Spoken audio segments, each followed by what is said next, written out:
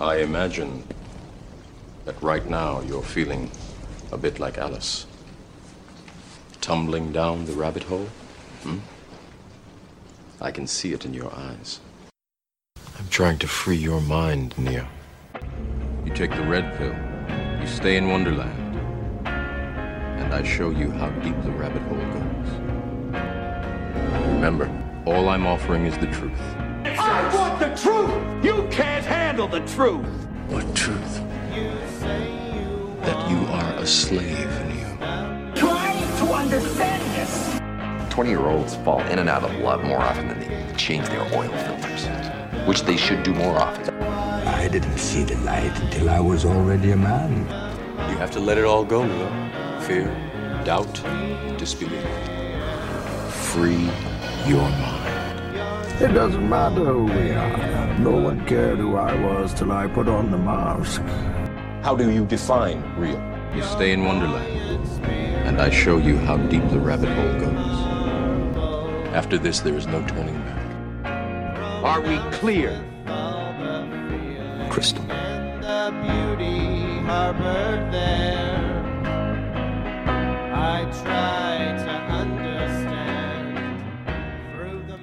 Well, it's been about 2 months for Third Degree Mind, but as Morpheus says in one of my absolute favorite scenes of the entire Matrix trilogy, We are still here!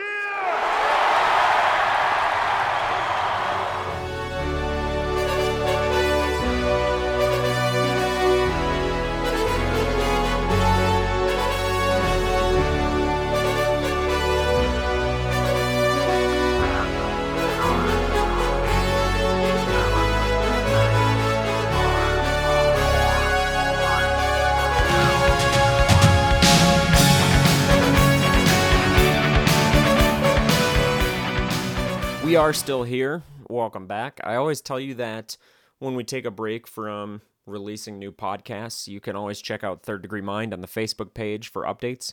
I try to stay somewhat active on there in posting different things so that you know Third Degree Mind isn't going anywhere. Over the last few months, I've had a great deal of things going on in my own life, and well, this podcast just kind of takes a back seat for a while. You know, that happens to me a number of times. If you look at the release dates of our previous episodes, it seems to happen more often than not that we'll go a month without an episode. This time it's been 2 months without an episode. Like I said, it's just different things going on in my life, and I don't always have the ability to do this as often as I would like to, so I apologize for that. Just a couple things that have been going on. I've been working on getting my house refinanced. That's finally done. Now I have extra cash to pay down some of my massive debt that I've had for the last few years. I've been looking at getting a new car. I drive a Dodge Journey right now. It's like a soccer mom car, and I actually prefer cars over SUVs. It's just kind of always been my preference, but I have the SUV since having my daughter and having to get her in and out of a car seat and stuff like that. You know, I didn't like having to bend over for a lower car. But now that she's kind of getting older and she gets in and out of the car mostly on her own, I don't really have to do too much most of the time. I'm kind of getting back into the phase where I might want a car back. So I've been kind of looking at some options and still working on that. But that's been something that's been consuming some of my time lately. End of July, I took a motorcycle trip out to Denver. I think I talked about that last time. Just always trying to travel and trying to get out of Vegas whenever I have that opportunity. At work, I've been working on transferring departments. My full-time job, I'm trying to maybe try something new, just move into similar stuff, just different department.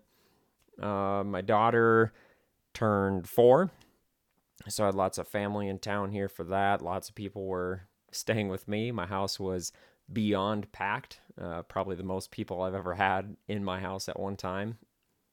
So there's just been a lot of changes going on in my life lately. About a week ago, I had a conversation with someone close to me about the unpredictability of life. She's been trying to decide what to do with her own life and has asked me for advice a number of times. She's in her 20s and she's actually a professional golfer, but that life of a professional athlete requires quite a bit of sacrifice. She travels almost constantly, and even when she is here in town not playing in any tournaments, the time commitment required for practicing and keeping her skills up is unreal. You know, it's 7 days a week, 9-10 hours a day. It's that life of a professional athlete. And she's been talking about how she doesn't know if she has the drive anymore to continue that life. She still enjoys golfing, but doesn't know if she has the motivation anymore to continue with the massive amount of sacrifice that kind of job requires. When she leaves, she misses home, she misses people here. She doesn't know if it's still where her heart is. So we were talking a little while ago, and she was kind of telling me how she's afraid to leave that life because it's all she's ever known, and she doesn't know what she'll do with her life if she leaves golf behind. Like I said, it's all she's ever known. She was telling me how she doesn't know what the future holds and if quitting is the right choice. She doesn't want to feel like she's giving up. She doesn't want to regret the decision down the line. You know, a year from now, 5 years from now, is she going to be asking herself, why did I quit? Why did I leave that behind? So in talking to her, you know, her apprehension really strikes me as an apprehension for the unknown of the future, not knowing what's going to happen down the line, not knowing all the consequences of a particular decision. None of us really have a crystal ball that could tell us what's in the future. And I basically told her that. I said, you know, that's just a part of life, that we make decisions without really knowing what all the consequences are going to be. There might be unintended consequences. We might have regret later. There's all kinds of things that the future holds that we don't know. And I've talked a lot about regret on this program before, and how one of the biggest challenges to happiness is learning to live without regret. Life is full of those unknowns. It's full of decisions that we have to make, and sometimes those decisions seem to be near impossible, and we focus so much on making the right one that we forget the fact that that's actually not the hardest part of the process. To me, the greatest challenge is not only being able to make a decision, but the ability to live with that decision that we made, the ability to live without regret, to not second guess ourselves later. We get so focused on trying to make the right decision that we lose sight of the fact that it's actually more important to just make whatever path we follow the right path. We make a decision, and we have to make that the right decision for us. It's in our control. It's subjective. It's not about trying to figure out what the right choice is. It's learning how to live with that choice and make that choice right for us. It's all in our control. I even gave her a simple example. If I'm hungry and I want to make a quick snack and I have lots of different choices, mac and cheese, ramen noodles, chicken noodle soup, I got lots of different options in my kitchen. It's not really about trying to make the right choice. It's about just making a choice and then living with it. There's no objectively right or wrong choice in that scenario. I'm not going to stand there for 25 minutes trying to decide, weigh the pros and cons of each different choice and try to figure out which is the right one. That's not how it works in a simple decision like that scenario. In the end, if I choose ramen noodles and I go through the process to make ramen noodles, that's probably what I'm going to end up eating. I'm not going to go through the process of making the ramen and then at the very end when it's done say, you know what, I actually wanted mac and cheese. Let me start over and throw this food out. That's not how we live. We make the decision and then we live with it. I make the ramen, that's what I'm going to eat. It's not that mac and cheese was the wrong choice or ramen was the right choice. I could have just as easily made mac and cheese and lived with that. The important part is not so much that I choose the right snack, but more so that I accept whatever choice that I made, whatever meal I made, and I eat it rather than wasting food to prepare all the different options and then make my choice and then throw everything else out. The choice itself isn't the important part. The important part is not regretting the decision and then wasting the rest of the food. Now, I know that's a very simple analogy, and obviously we make decisions bigger than that, with bigger consequences and bigger results, greater chance of regret, but at the core, that is how we make our decisions. When we choose a career path, or when we choose where to buy a house, where to move to, who to marry, who to be with in life, whether or not to have kids, all these big decisions are things with massive consequences and the possibility of regret.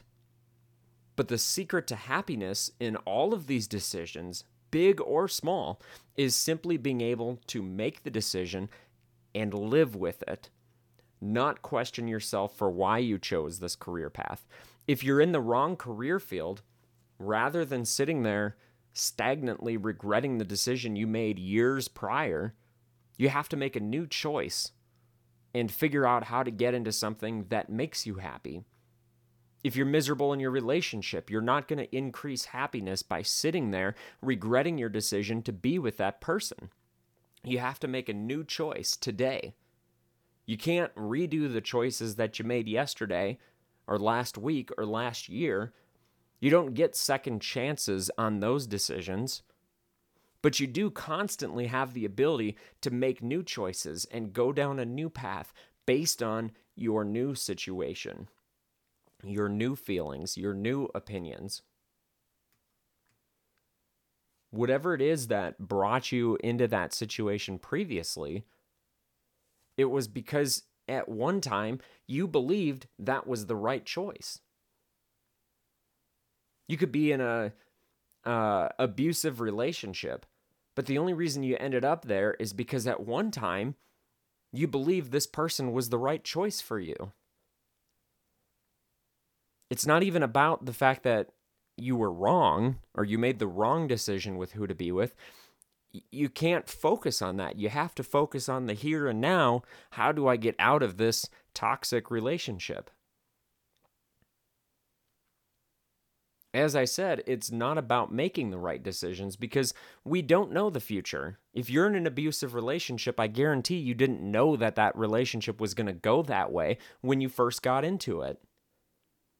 We don't know how we're going to feel later. We don't know what situations we're going to be in later. If I make the ramen noodles now but regret that decision later, well, then next time maybe I'll make mac and cheese. But for now, I made ramen.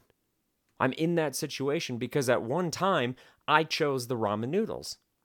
I'm going to be okay with that decision because it's the decision that I made. If I want to throw the ramen out and start over, I can. Or I can just live with the ramen for now. And then next time I'm faced with a similar decision, I can remember back to how I felt this time. It's a silly illustration, guys, but it is truly how we function when we go through a process of making decisions. It's a true illustration of choices, consequences, and regret. If you want to make a change somewhere in your life, you have to accept the fact that it's going to involve decisions, difficult ones, and those decisions are going to have consequences. And the real challenge comes after you make whatever choice, accepting those consequences, and then learning to live with that decision, or revising that decision later, making a new decision today. If you find yourself in a bad situation in life, it's probably because at one time or another, you thought you were making a wise decision. In order to be happy, you have to first own the decisions that you made in the past. You can't blame other people for putting you in that situation.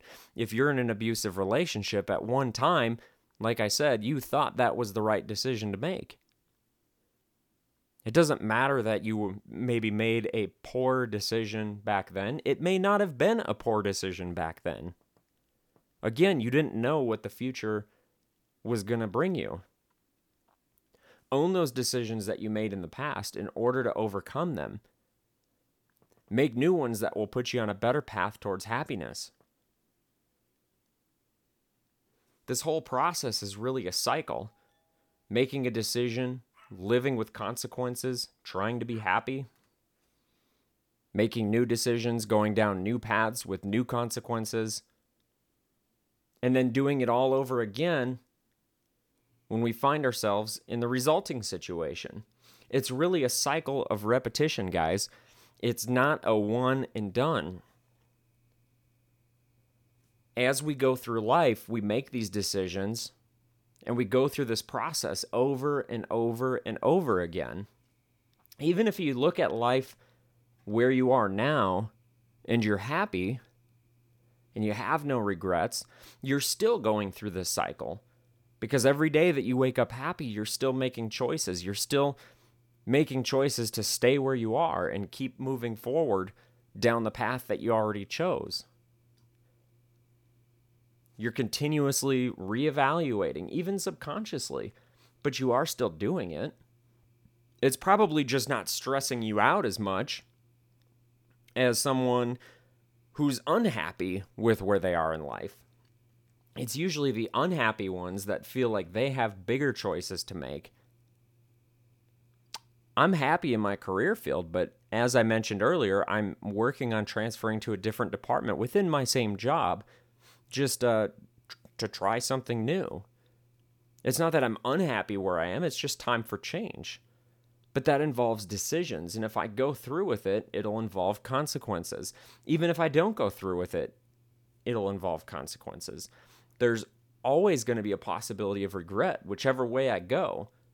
It's not about trying to choose the right path. It's about just making a choice and then making that choice the right one for me. If I make a choice and I later decide this wasn't the right choice or this did not make me happy, then at that time in the future, I can make another choice to go back to where I was before or go to another place entirely again. It's constant decisions, consequences, and living with those.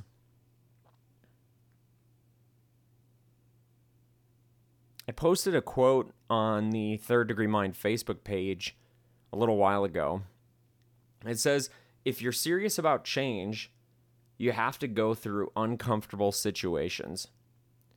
Stop trying to dodge the process. It's the only way we grow. I talked a little bit about this concept last time, and I played an audio clip from Will Smith.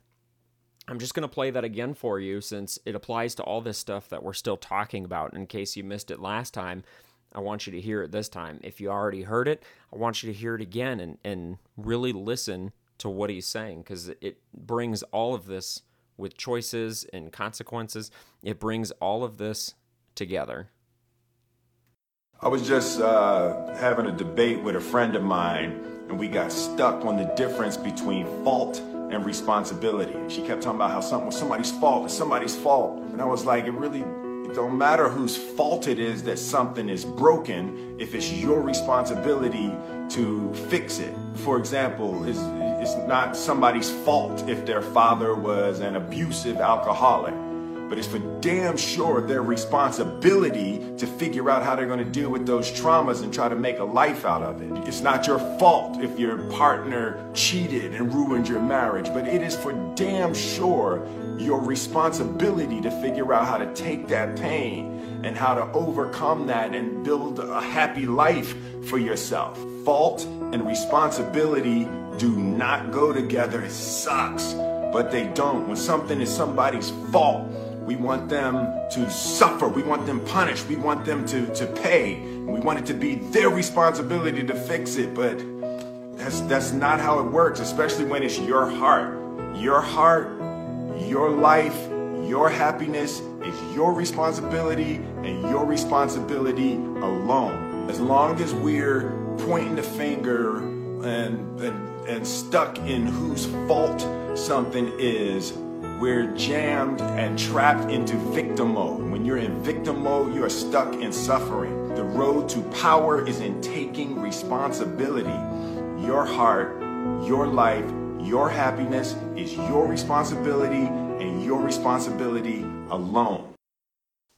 So it's like I've been saying, if you're in a situation that's not a good situation, many times your past decisions put you in that situation, and you have to be able to own that. And in order to grow from it, you have to be able to make new decisions that are going to put you down the right path. But it still starts with owning whatever put you in that situation initially. Many, not all, but many situations, such as an abusive marriage, your decisions in the past put you in that situation. And you have to accept that in order to figure out how you're going to get out of it. You can't just sit there stagnantly regretting your past decisions to marry this person or to be with this person. You have to accept that I'm in this situation. What am I going to do now to get out of it? My friend, the pro golfer, she might not be happy with where she is now, but she has to accept that, number one, she's there because that was the decision that she made. She went down that path that put her in that situation.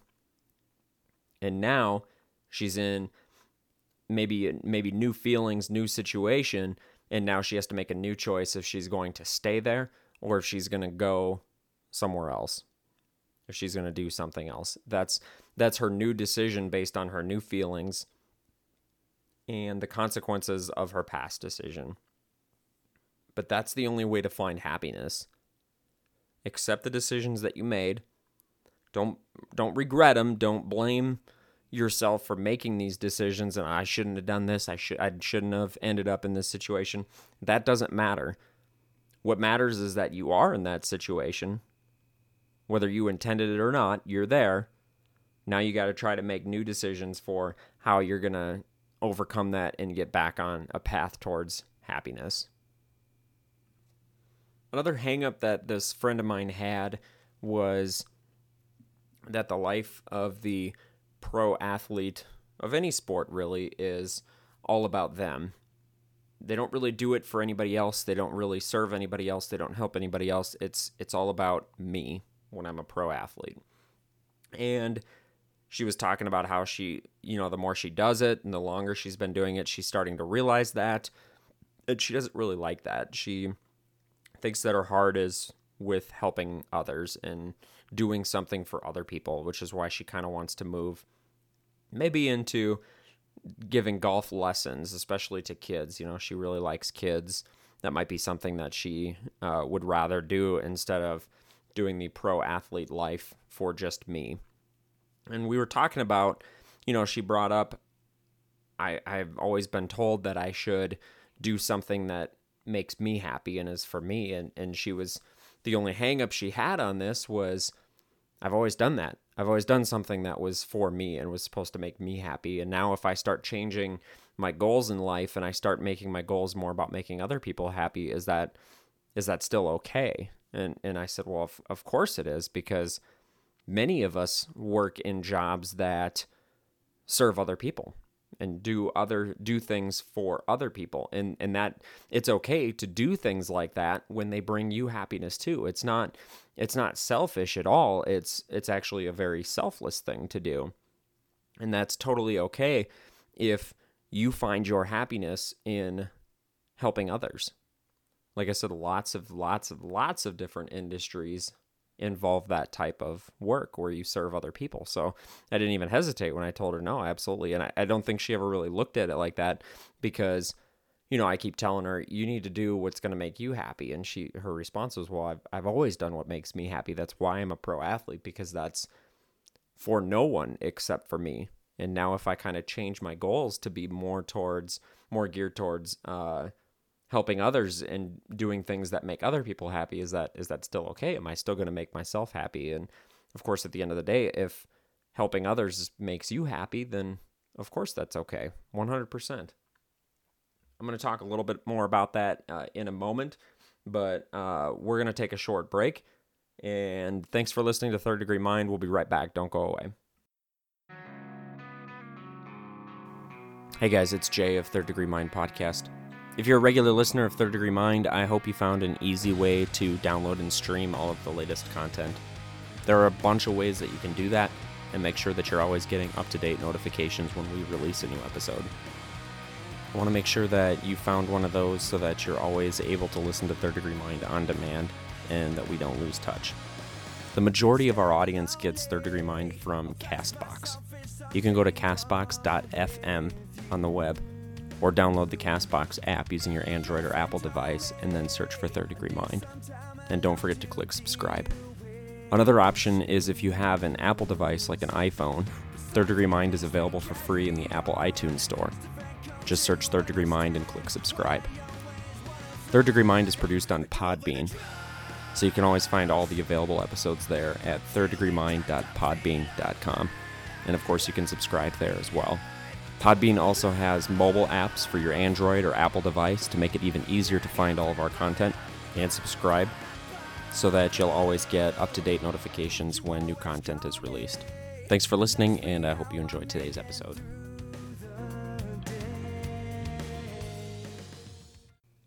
Welcome back, Third Degree Mind. We're talking about making these decisions in life and decisions for career paths towards making yourself happy, but I also kind of ended before the break just on talking about the difference between, making yourself happy and doing something that makes other people happy. And I shared something on the Third Degree Mind Facebook page recently that kind of makes me think about this a little bit. It's a story. I'm not sure if you've had a chance to read it, but if you haven't, I'm going to read that real quick now. It basically centers around this idea that you can make all the difference in the world. You can change the world and you can impact someone else. And, Dr. Seuss says this perfectly. Dr. Seuss has a famous quote: "To the world, you may be just one person, but to one person, you may be the world." And I want to just read this story for you to kind of illustrate what that means and the significance of how you can impact other people. Every Sunday morning, I take a light jog around a park near my home. There's a lake located in one corner of the park. Each time I jog by this lake, I see the same elderly woman sitting at the water's edge with a small metal cage sitting beside her. This past Sunday, my curiosity got the best of me, so I stopped jogging and I walked over to her. As I got closer, I realized that the metal cage was in fact a small trap.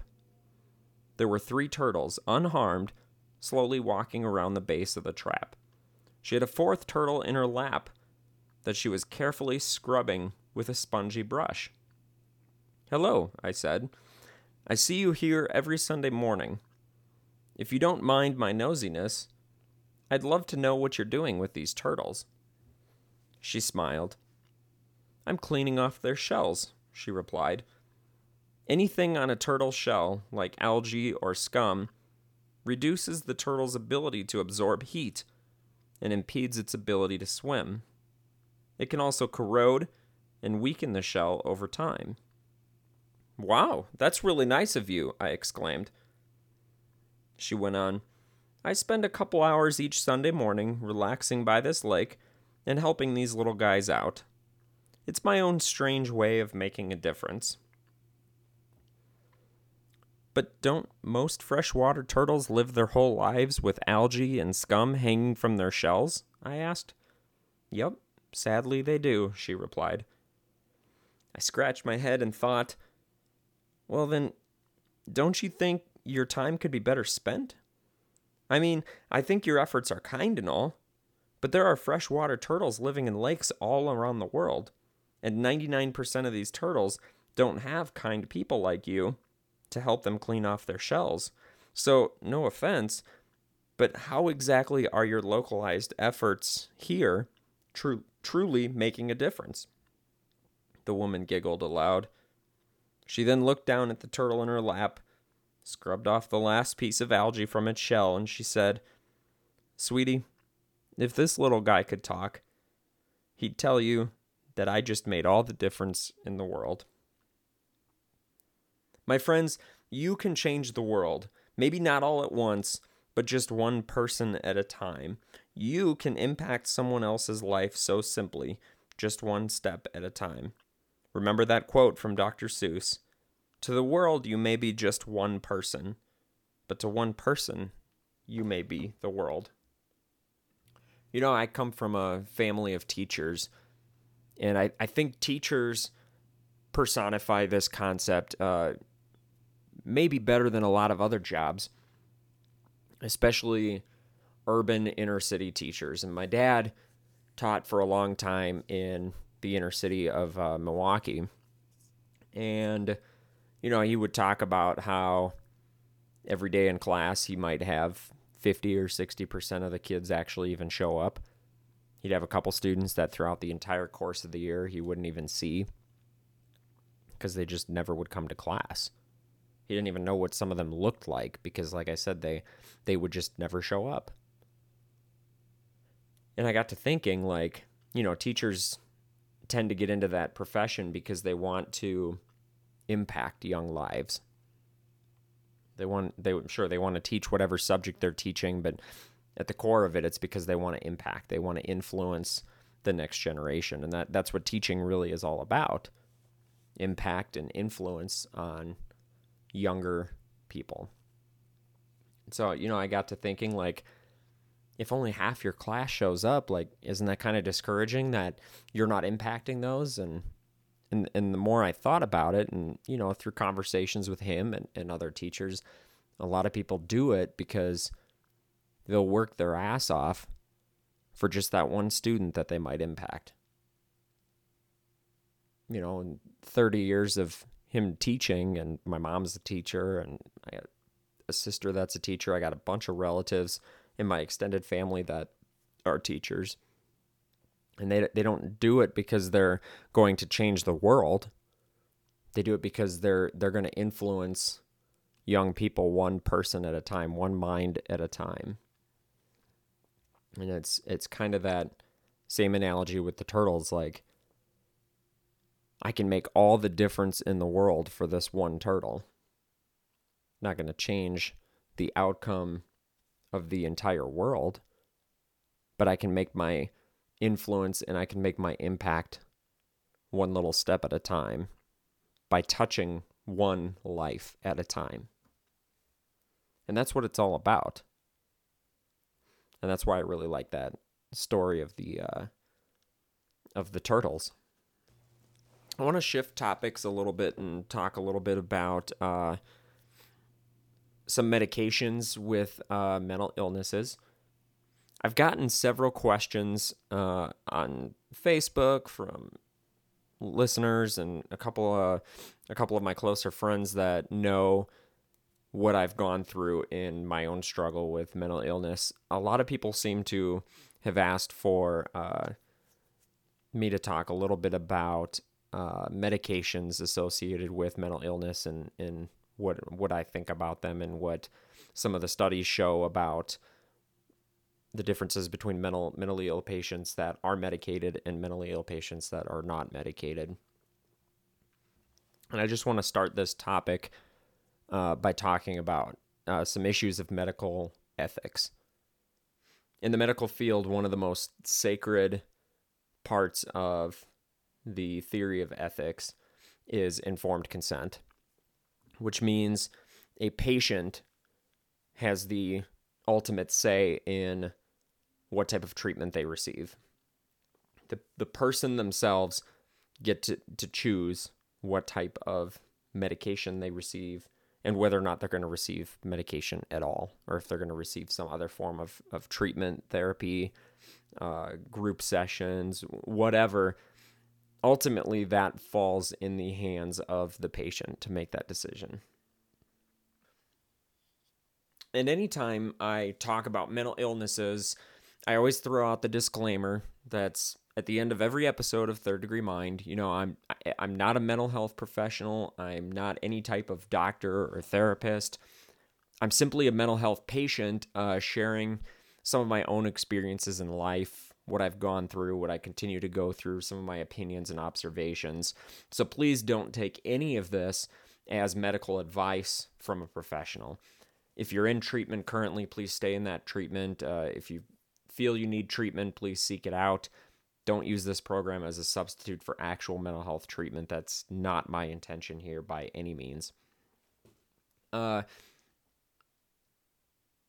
as I was saying, I was talking about informed consent. Having a mental illness alone is not enough to force someone into treatment against their will. Generally speaking, unless a patient has demonstrated that they're a threat to themselves, by means of suicide, they're harming themselves in another way, or if they're a threat to others, homicidal tendencies, feeling violent towards other people, things like that. Unless these types of extenuating circumstances exist, simply having a diagnosis of a mental illness is not enough to force someone into treatment. They still have to consent. And the issue here is when you talk about severe mental illnesses, forms of psychosis, things like schizophrenia, it could be argued that they absolutely need to be on medication in order to lead a, quote, normal life. Without it, they'll just be so self-destructive, their quality of life will be so terrible that some people might argue that means mental health providers should be allowed to force that person into treatment. But the whole idea of informed consent still says that, again, unless that person's a threat to their own physical safety or someone else's safety, we're not going to force them into treatment against their will. We're not going to force them to be hospitalized against their will. The patient's right to choose is such a sacred thing within medical ethics that people have a lot of freedom when it comes to the type of treatment that they receive or their ability to refuse things such as medication. Now, there's really a variety of reasons that people refuse to take medications. And I did a quick Google search, and I found that by far the most common reason is denial or simple unawareness that they have a mental illness. I found a study that said that 55%, more than half of people who refuse to take their medication, do so because they don't believe they're actually sick. And I think that's one of the biggest hurdles that mental health practitioners face all the time. Patients deny a diagnosis for a variety of reasons. They don't want to be labeled. They feel fine and they don't want to accept that something is wrong. Or they don't feel fine, but they don't want to accept that it's because they are sick. Even the term sick could be an offensive label. Now, I don't personally get offended by that label, but many people do. For me, having borderline personality disorder, that's pretty much a permanent condition. It's part of who I am. And to label me as sick could be taken as an insult because it's who I am. I'm different than you, but to call me sick because I'm different is offensive. Certain people look at it that way. And when you use terms like sick, you are implying that the person can be treated and made healthy. But things like bipolar disorder, schizophrenia, and other conditions are not curable. They might be treatable or manageable, but they aren't curable. So if you're diagnosed with schizophrenia, a doctor is telling you that you have an incurable disease that is going to affect your mind so strongly that your quality of life will suffer unless you take these drugs and continue seeing these doctors for the rest of your life because you are permanently sick. Well, it's no wonder that people don't want to accept that. I mean, denial is a major coping mechanism for how humans deal with stress of many different kinds. The same thing holds true with other illnesses such as terminal cancer. There's a lot of people that go through a phase of denial when they are told that they have terminal cancer and have less than a year to live. they get blindsided, and then they go through a denial phase. No, that's not true. I'm not going to die in a year. So when we talk about mental illnesses, many of which are permanent, life-altering diagnoses, it's no wonder that people refuse medications and deny having that condition. 55% of the time, that refusal of the medication is because of denial. If we go beyond that initial diagnosis, many people will take medications, they'll get better, and then they believe that they're now cured, and they'll stop taking the medication because they aren't connecting the dots that it's the medication that did the healing. They just think they're healed, and so now I'm going to stop taking the meds. Someone with clinical depression takes antidepressants, and in the perfect scenario, they're no longer depressed. They feel better. So what do? Well, they stop taking the medications. They feel like, I don't need these medications anymore. So they stop taking them. Guess what? The depression comes back.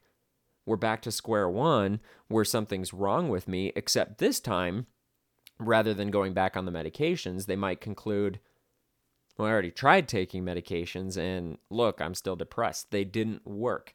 I'm not doing that again. They get in their head and they think that the medications failed them because it didn't erase their condition.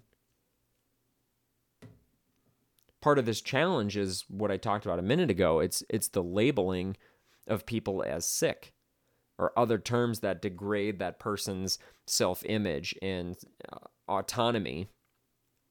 People who have a mental illness, such as depression or bipolar, borderline personality disorder, they already have major struggles involving self-identity and self-worth. So if we now slap a degrading label on them, that's not going to help. In fact, I found that 6% of people with mental illness report that they avoid medication simply because they're worried about what others would think. They're worried about that label. They're worried about the perception from other people. They're worried about being labeled as crazy. Everyone else in my life, if I start taking this medication, everyone else in my life is going to think that I'm crazy. I'd rather just not take the medication because I'm afraid of that label. Another huge factor in medication refusal is personal autonomy. People with mental illness often feel as though they're not in control. They're not in control of their emotions, their feelings, their mind, their world. A great struggle, especially for conditions such as borderline, something that I deal with, a great struggle is a lack of controlling their world and their emotions. A daily struggle for me is trying to control my emotions, trying to control what's going on in my head. So when someone tells me, here, take this medication, I'm immediately on the defense because someone else is trying to take control of my world. Someone else is trying to take control of my mind. I've been desperately trying to control what's going on in my mind. I've struggled to do that, which is why I'm here in the first place talking to this psychiatrist. And now he wants me to take a pill.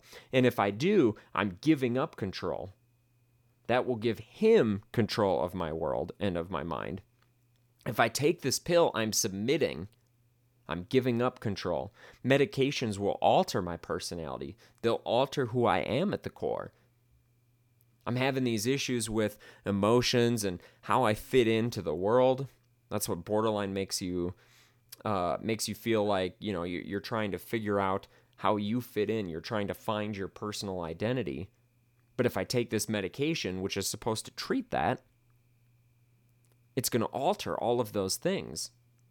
It's going to alter who I am at the core. So if you have something like borderline, you're desperately trying to control your personality. You're desperately trying to control how you interact with the world, how you fit into it, knowing who I am, knowing my own self-identity. Taking this medication alters all of those things, and that would make it even harder for me to identify who I am. And that's something that's actually very terrifying. In fact, 7% of mental health patients refuse to take their medication because they were worried about being hospitalized against their will. And another 5% reported that it was a fear of altering their personality, and they don't want to be put under the control of a doctor.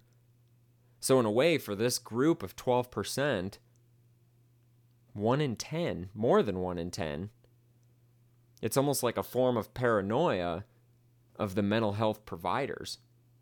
I'm on the defense against these people that are trying to treat me. I'm on the defense because I don't want to give up control to them. I don't even know who these people are.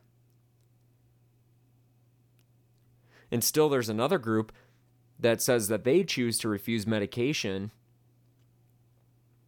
Family and close friends continue to pressure them into accepting those medications. So they make the decision not to.